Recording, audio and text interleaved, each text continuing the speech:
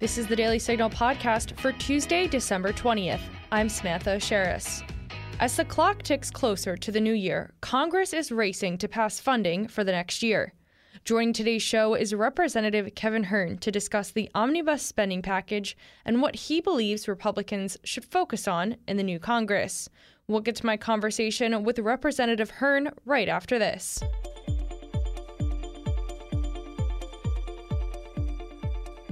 Today, news you can trust feels like a rarity. That's why the Daily Signal podcast releases a top news edition every weekday at 5 p.m. Whether driving home from work, fixing dinner, or picking the kids up from soccer practice, you can stay informed on the headlines you care about. Every show is quick and succinct, designed to keep you up to speed on the issues that actually matter. Catch our top news edition right here in your Daily Signal podcast feed every evening. Or listen first thing in the morning before catching the day's interview. And be sure to subscribe on the Daily Signal podcast so you never miss an episode. Representative Kevin Hern is joining the podcast today. He represents Oklahoma's 1st Congressional District, is a member of the House Ways and Means Committee, and was recently elected to chair the Republican Study Committee. Congressman, thanks so much for joining us. It is so good to be with you today. Well, let's dive right in to what's going on right now in Congress. Last week, the House and the Senate advanced a stopgap bill to avoid a government shutdown, and Congress has until this Friday to pass funding for next year. First and foremost, what do you think of the spending package? Well, I was a no vote last week. I think we need to be doing our work. It's amazing to me that the Democrats have been in control of the White House, the House, and the Senate since January of last year. They've not passed a budget. They've not done appropriations in regular order. They have no one to blame but themselves for the almost $5 trillion in spending added to our debt in the last 23 months. And here we are at the very end of the funding, which was supposed to be done by September 30th. Keep kicking the can down the road. And here we are now looking at a just monstrous bill, otherwise known as the omnibus bill, that most are expecting to add another $500 billion to the national debt. Our citizens across America are sick of this. They want us to get back to doing what we're supposed to do, which is fund the government in regular order.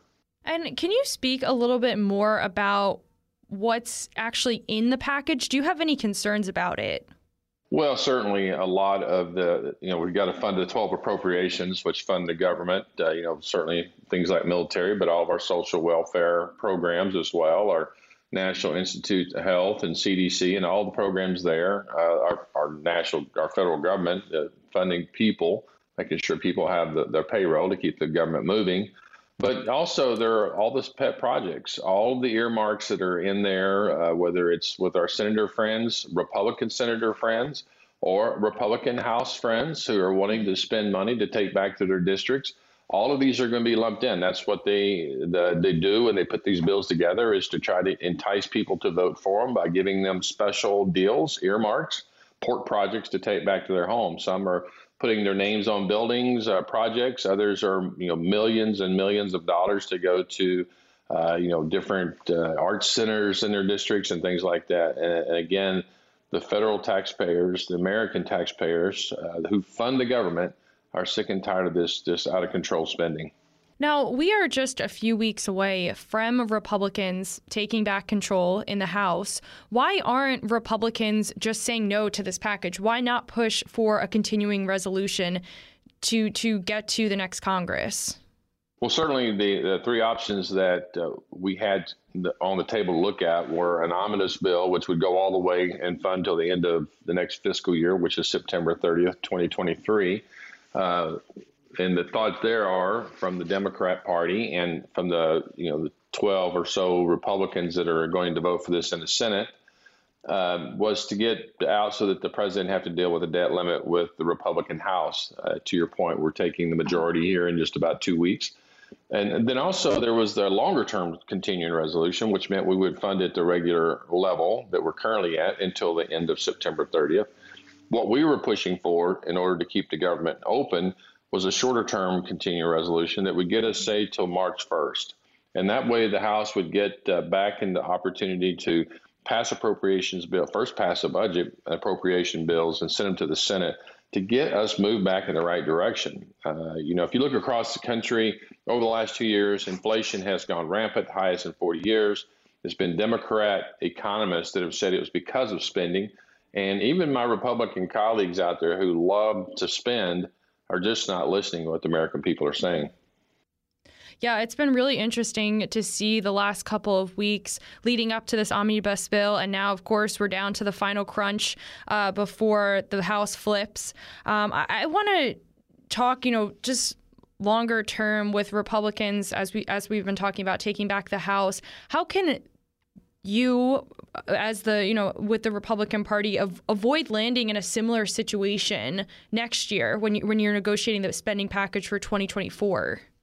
Yeah, so looking at what's happened in the past, and future Speaker McCarthy has spoken to this, is that Republicans in the House have kind of worked back and forth with the Senate and actually missed deadlines because they're trying to put together a package on the House side that the Republican senators will support, only to find out when they send the bill over there that it gets changed so much and it comes back to the House, and there's just been total disgust with what we've seen.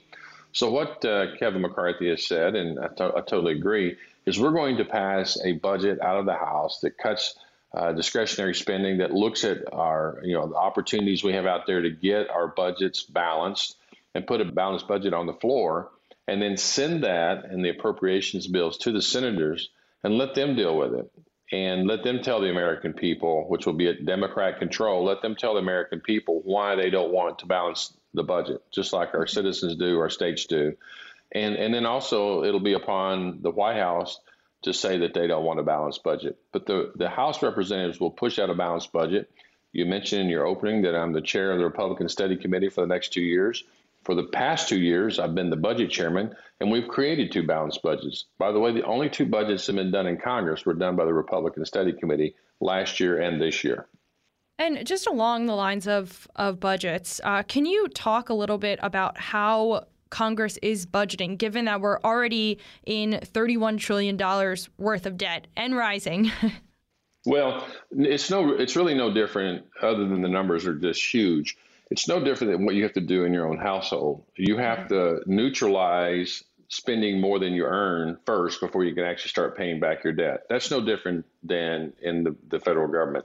And that's why we have to have a balanced budget, and it needs to balance sooner rather than later, because what that means is at balance point, the House, the Republican Study Committees last year was about 6 years. This was about 7 years, meaning it would take that long of trimming costs, cutting expenses, growing revenues to get us to a point where our outputs every year match what we were taking in. And at that point, as those cross, we would have excess dollars to start paying down our debt.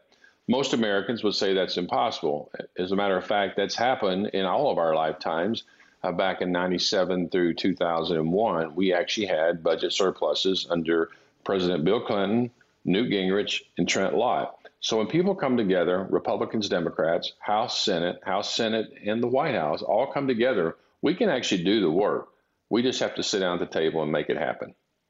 And Congressman, we've heard in the news a lot that, this budget for the next year, if it does pass, would be, the Pelosi, Schumer, Biden agenda. How do you feel about locking in, a Biden, Pelosi, Schumer agenda for the next year, even though Americans, as we've talked about, voted for Republicans to control the House?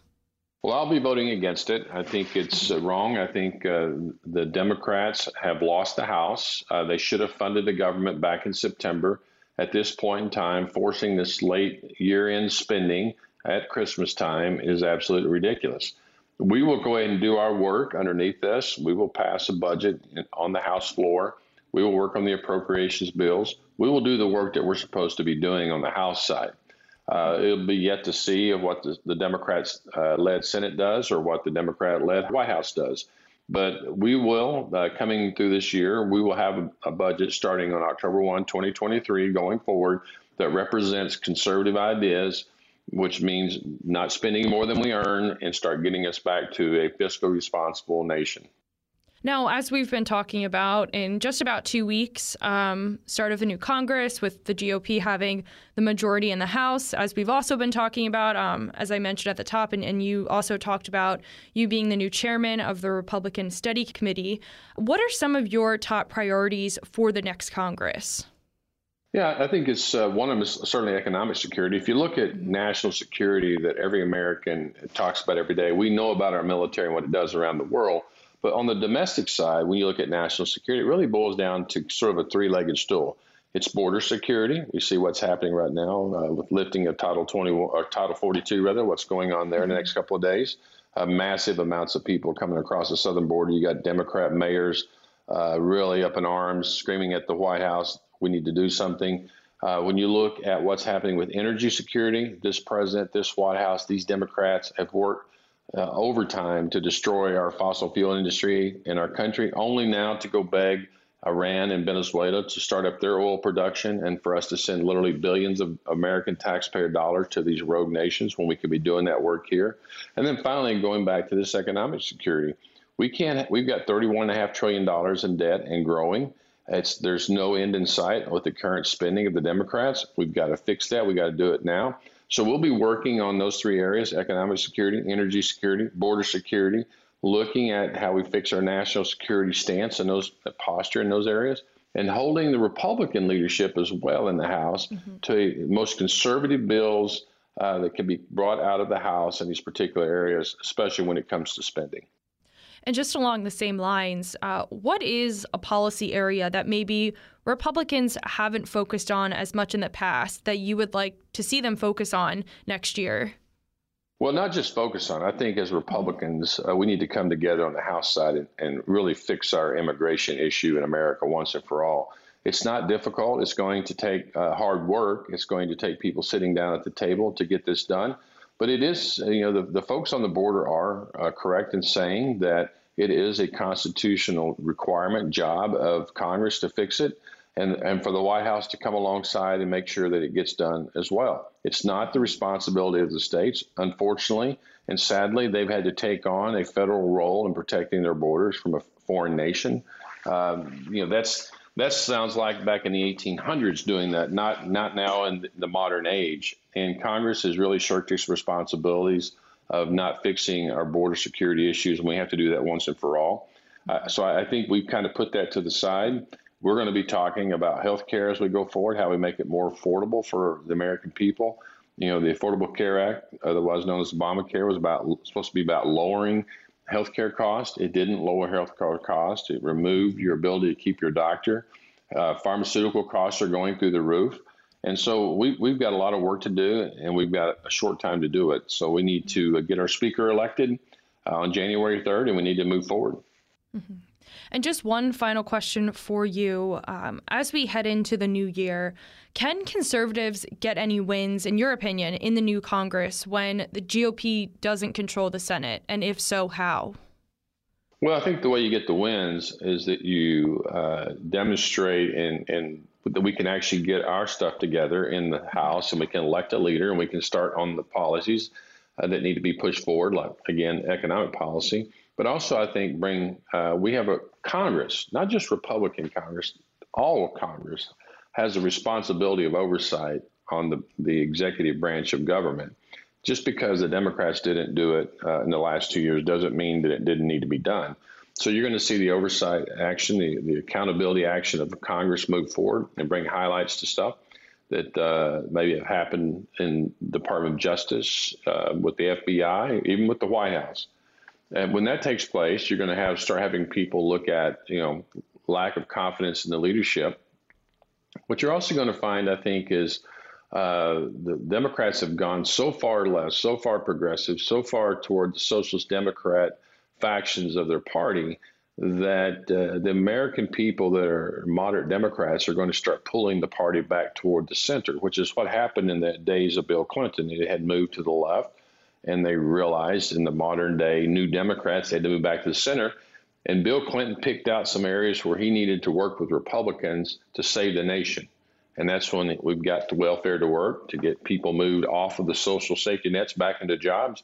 And I think you're going to see the White House have to do some of that if they have any hopes for a Democrat to be in the White House starting in 2025. Well, Representative Kevin Hern, thank you so much for joining the podcast today. We really appreciate your insight, and we'll have to have you back on for any updates. Thank you so much.